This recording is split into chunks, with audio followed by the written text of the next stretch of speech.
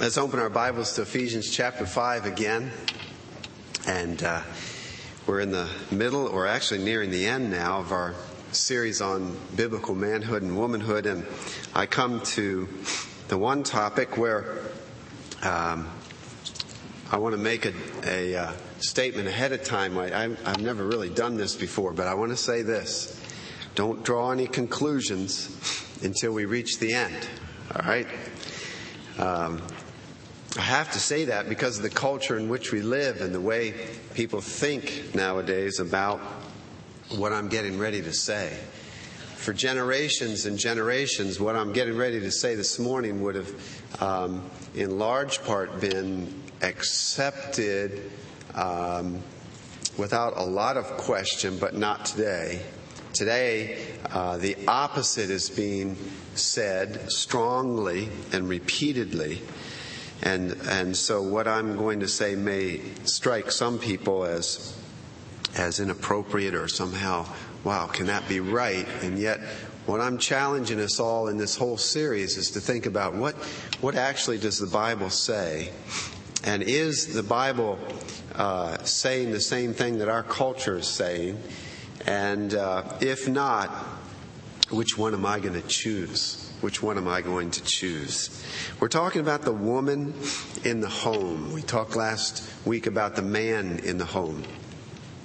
It's a little odd. I didn't plan it exactly right. I guess we could have had the man in the home on Father's Day, but it's okay. It all fits together. And I want to start this morning by saying that, trying to state succinctly in a truth that we've seen up to this point, and that is that a woman has a crucial role in the home that was designed by God and is fitted to her nature.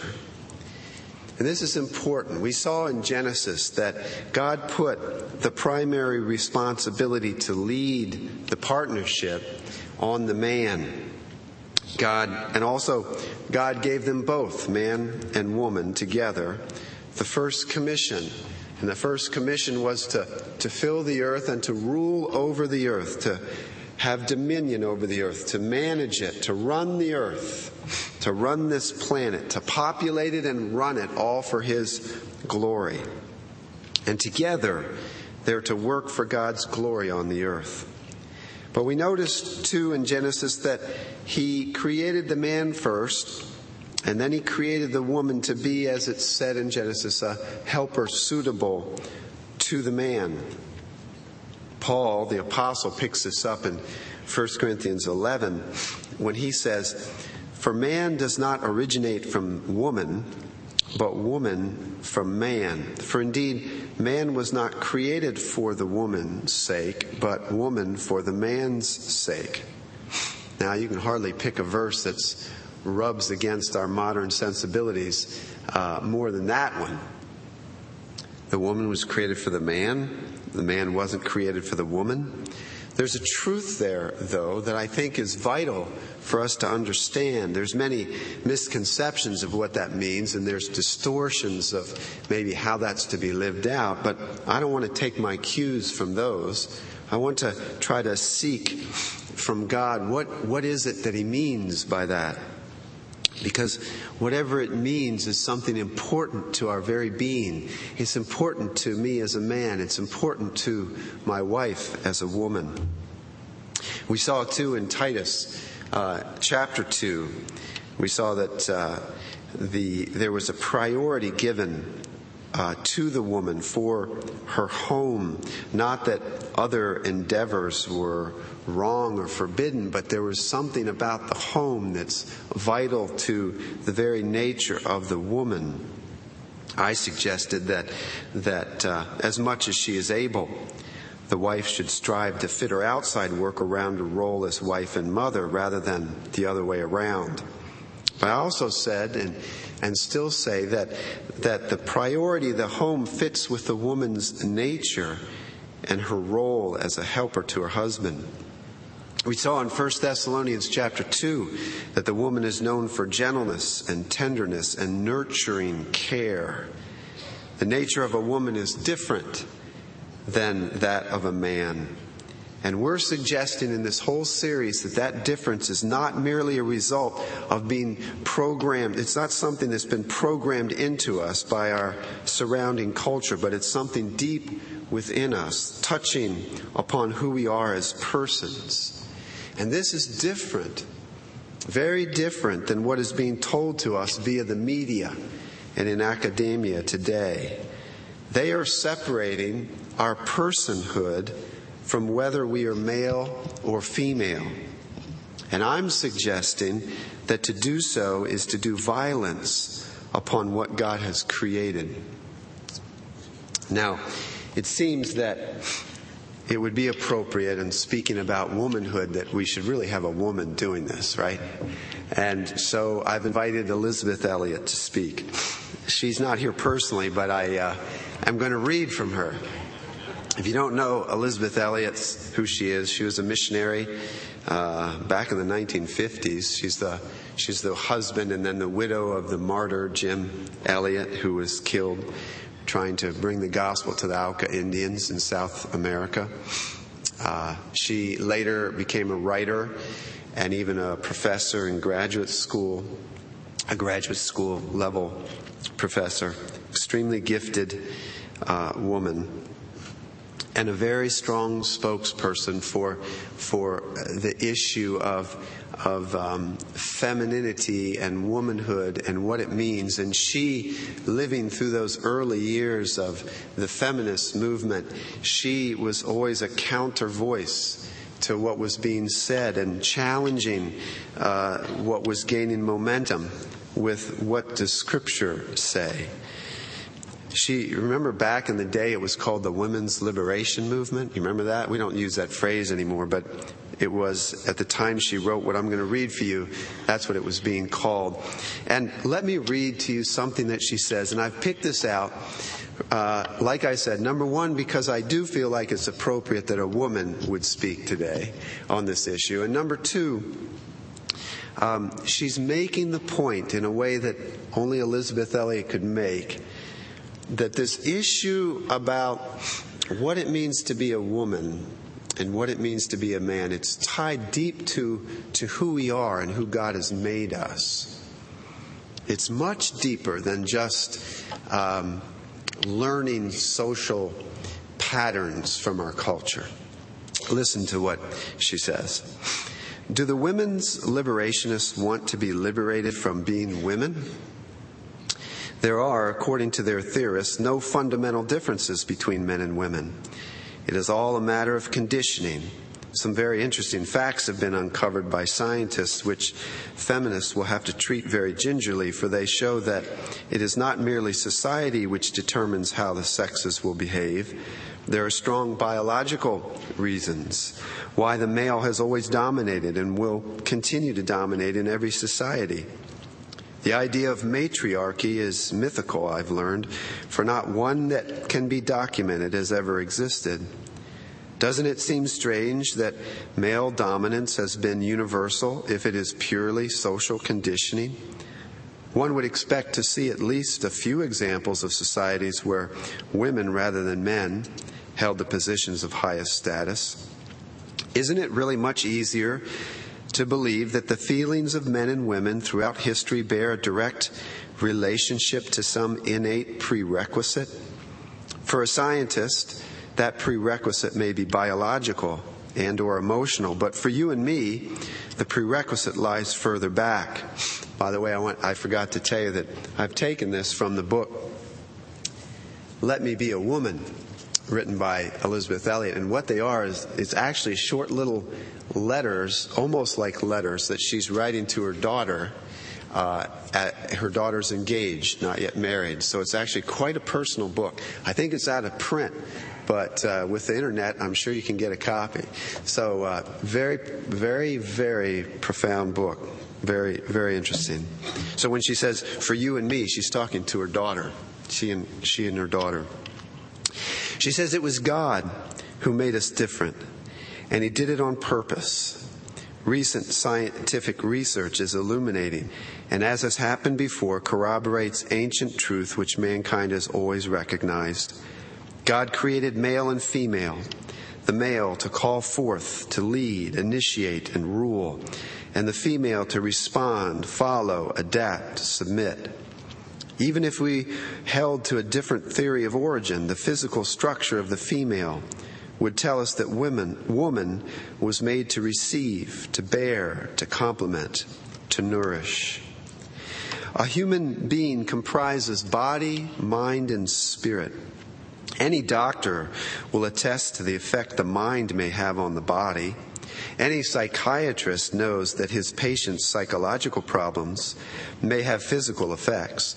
Any minister admits that what appears to be a spiritual issue may turn out to have physical and mental dimensions as well. No one can define the boundaries of mind, body, and spirit. Yet we are asked to assume nowadays that sexuality, most potent and undeniable of all human characteristics, is a purely physical matter with no metaphysical significance whatever. Yours is the body of a woman. What does it signify? Is there invisible meaning in its visible signs? The softness, the smoothness, the lighter bone and muscle structure, the breasts, the womb? Are they utterly unrelated to what you yourself are? Isn't your identity intimately bound up with these material forms? How can we bypass matter in our search for understanding the personality? There is a strange unreality in those who would do so, an unwillingness to deal with the most obvious facts of all. Every normal woman is equipped to be a mother. Certainly not every woman in the world is destined to make use of the physical equipment. But surely motherhood, in a deeper sense, is the essence of womanhood. Hear what she's saying. The body of every normal woman prepares itself repeatedly to receive and to bear. Motherhood requires self-giving, sacrifice, suffering. It is a going down into death in order to give life, a great human analogy of a great spiritual principle. Womanhood is a call.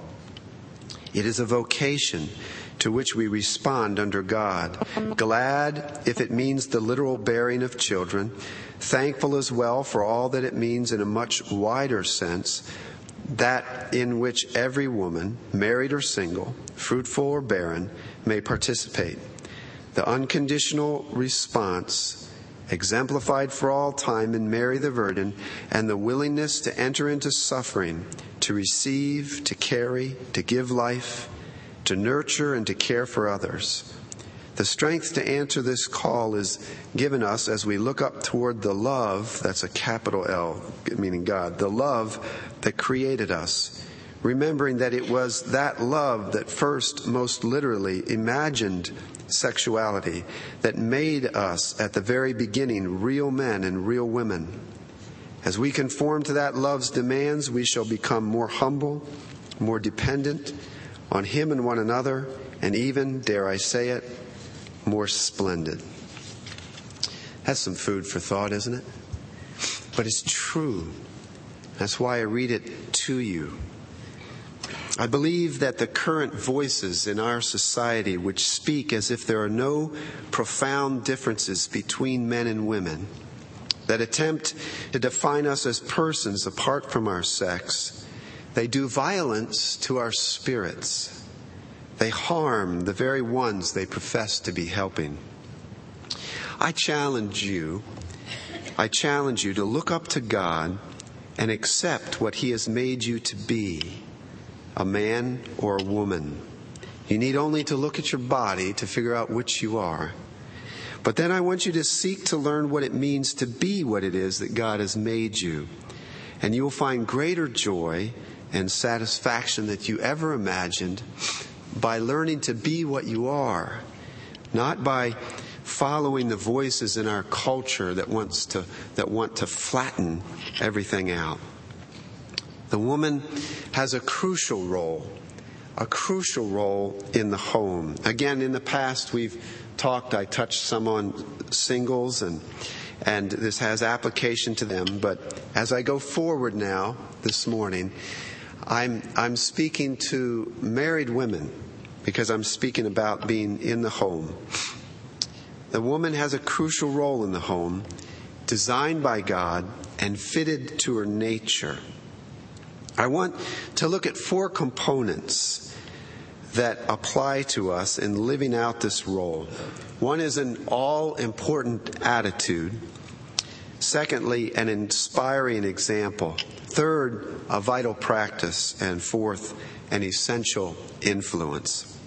First of all, an all-important attitude. We see that in Ephesians 5. And here again, I just say, remember, don't draw your conclusions until we reach the end. Chapter 5, verse 22, it says, "Wives, be subject to your own husbands as to the Lord. For the husband is the head of the wife, as Christ also is the head of the church, he himself being the Savior of the body. But as the church is subject to Christ, so also the wives ought to be subject to their husbands in everything." Here, the scripture raises this issue using the word submission. You know, you try to find a synonym for submit that sounds better, you know.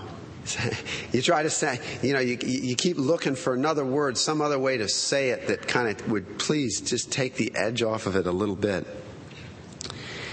I guess the Lord just wants the edge there. And there's an issue here, though. What is this submission meant to be? If you're in our Sunday school classes, I hope you go. We're going to look at that this morning, and we'll see that John Piper's working definition is this: submission is the divine calling of the wife to honor and affirm her husband's leadership and help carry it through according to her gifts. Submission is an inclination of the will to say yes to the husband's leadership and a disposition of the spirit to support his initiatives. That's a good definition. But in our setting and in our culture and time, it raises all sorts of questions in our mind. Does that mean this? Does that mean that? And I would encourage you to go to Sunday school, because we're going to talk about 7 things that submission does not mean. And because we're going to do it there, I'm not going to do it here. But notice then in verse 33, as the end of the chapter comes, in a kind of a summary statement, Paul says, "Nevertheless, each individual among you also is to love his own wife." So he's speaking to the man there. He's saying, you'll love your wife, even as yourself, and the wife must see to it that she respects her husband. It's interesting, now he mentions the word respect. Before, he had just used the word submit, implying and dealing with the fact that, well, the husband is the head of the home, and there's some kind of corresponding response to him, so that the woman isn't trying to be the head of the home too. There can only be one head. But now, instead of using the word submit, he uses the word respect, and he uses it in a way that it seems as if he's trying to help define what submission means. It seems like, to me, he's saying that there's an attitude here. It's an attitude more than anything. More than an action, it's an attitude. Where the woman, the married woman, is to have a respectful support of the man to whom she is married. And an acknowledgement that the husband is the head and she will willingly cooperate with God's design for marriage. There are, I believe, by God's grace, hundreds of examples of this being lived out. None of them have been perfect, but nonetheless they are helpful. Hopefully in your life you've seen some of these couples. People who have got it right. In their own context, they've done a good job at living married together like this. And when we see it, we recognize in it there's something good, there's something deeply corresponding to our natures. There's nothing in it that's bad. There's nothing that demeans the woman at all in it. She's fulfilled. He's fulfilled. They're both living for God. We've seen examples like that, I hope. Perhaps you have not, but they're around. They're even in our church here. But no culture as a whole has got it right. You see, I think that we can find examples in couples, But we can't look at our own culture or any other culture and see the culture that as a whole has it right. I don't believe that. Not about our own culture in the past or any other culture or our culture now. No culture's got it right, but couples have come close. But now, you see, each of the couples that came close, we recognize that in the past and even now, every couple that came close, they did so within a culture that had its own quirks and restraints on the couple. But I want you to see that today in our culture, all the restraints on women have been thrown off. And so now in our generation, it's our turn to look to God and have Him help us as couples live out this thing called marriage in a way that comes closer to His design. The throwing off of the restraints can be a good thing if we follow God now, because our culture's changed now and the possibilities are even more and different. So let's follow God. Let's pursue God. Let's accept from Him what He's made us to be. And now maybe we'll get it a little bit more right than our parents did and our grandparents. Amen? Maybe this can be lived out even more. But while the restraints are off, though, we recognize that the culture's going insane. We can get a little bit closer, but it's going to look even more different than the culture. The culture's going to look more and more wacky. But we can still strive to find what it is that God has created us to be. Now, with that in mind, I want us to turn to Proverbs chapter 31. Turn to Proverbs 31. And I want us to look at an inspiring example. This is on page 796 if you're using one of our Bibles.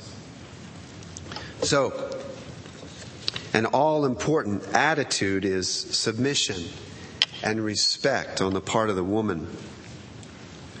But now look at this inspiring example. And if there was an example to erase this idea that, well, if you're talking about the man being the head of the home, if you're talking about the woman submitting, you must be wanting the woman to be barefoot, pregnant, and in the kitchen. Well, hang on, put your seatbelt on. Let's read about what the Bible says about an excellent wife. Beginning at verse 10. An excellent wife who can find? For her worth is far above jewels. The heart of her husband trusts in her, and he will have no lack of gain. She does him good and not evil all the days of her life. She looks for wool and flax and works with her hands in delight. She is like merchant ships. She brings her food from afar and rises also while it is still night and gives food to her household and portions to her maidens. She considers a field and buys it. From her earnings, she plants a vineyard. She girds herself with strength and makes her arms strong. She senses that her gain is good. Her lamp does not go out at night. She stretches out her hands to the distaff, and her hands grasp the spindle. She extends her hand to the poor, and she stretches out her hands to the needy. She is not afraid of the snow for her household, for all her household are clothed with scarlet. She makes coverings for herself. Her clothing is fine linen and purple. Her husband is known in the gates when he sits among the elders of the land. She makes linen garments and sells them and supplies belts to the tradesmen. Strength and dignity are her clothing, and she smiles at the future. She opens her mouth in wisdom, and the teaching of kindness is on her tongue. She looks well to the ways of her household and does not eat the bread of idleness. I'll stop there.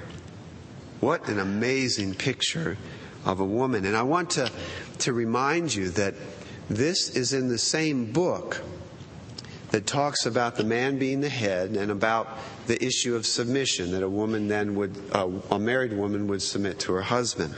So whatever that headship and submission means, it fits with what's in Proverbs chapter 31. They're not contradicting each other. They're written by the same author. They're meant to fit together. When I was looking at this passage, I thought,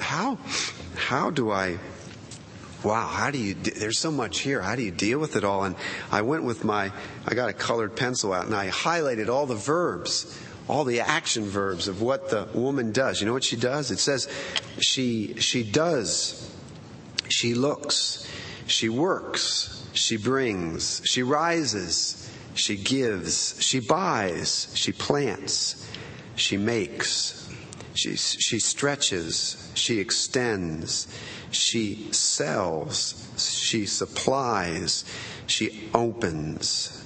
She's active, she's doing.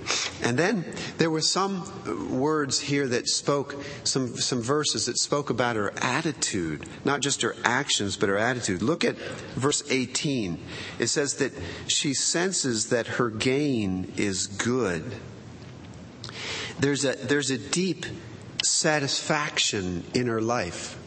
So she senses that as she works and as she does what she does and she reaps the benefit of it, there's something deep within her that is satisfied. She senses that this is good.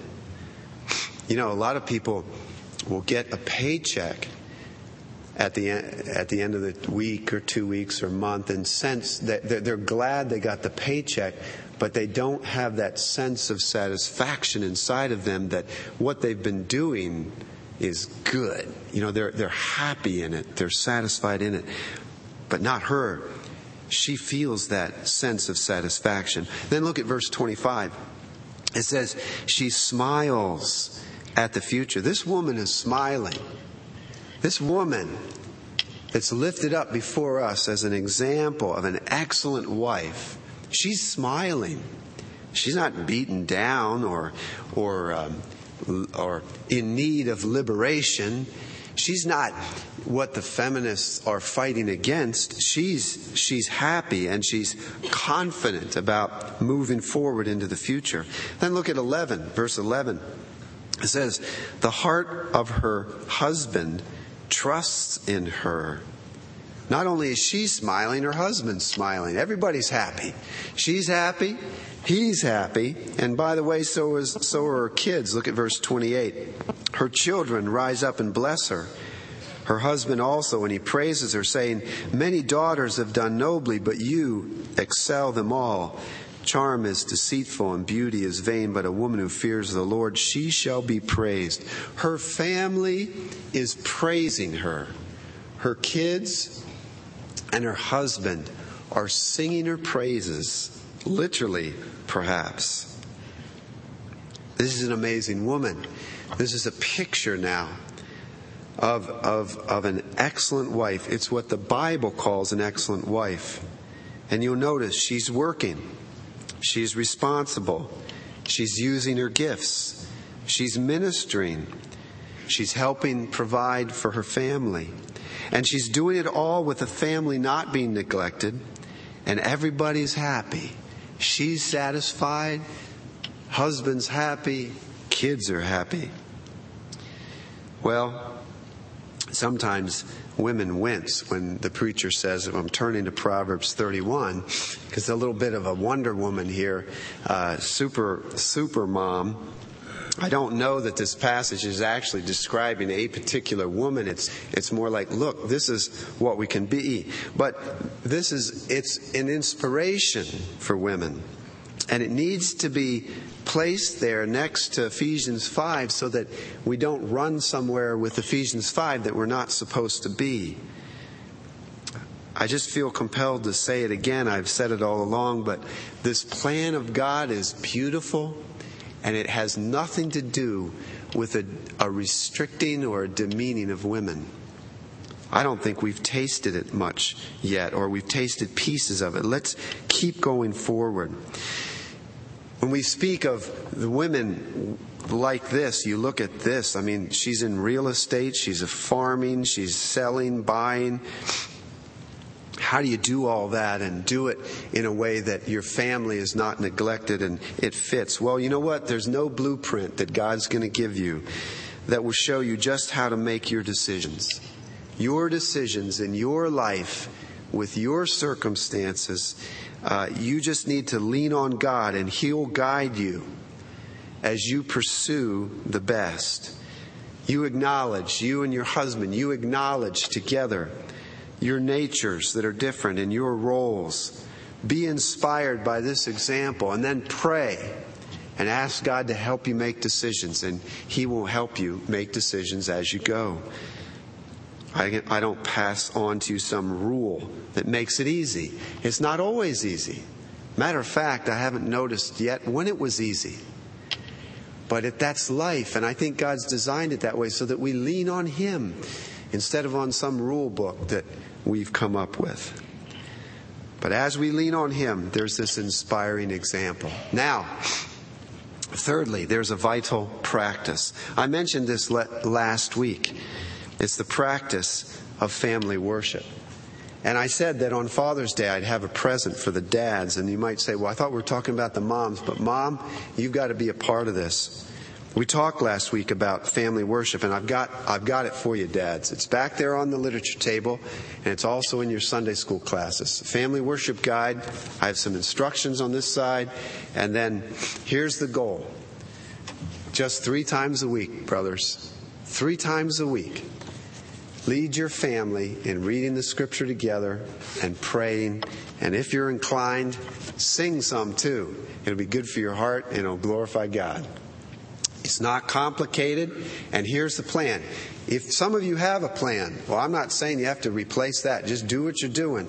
But some of you don't.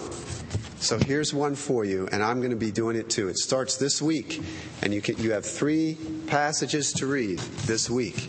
And there's a box you can check off as you do each one. I think we can do it, gentlemen. Let's do it. It's vital. But Dad needs the support of moms. Husband needs the support of his wife.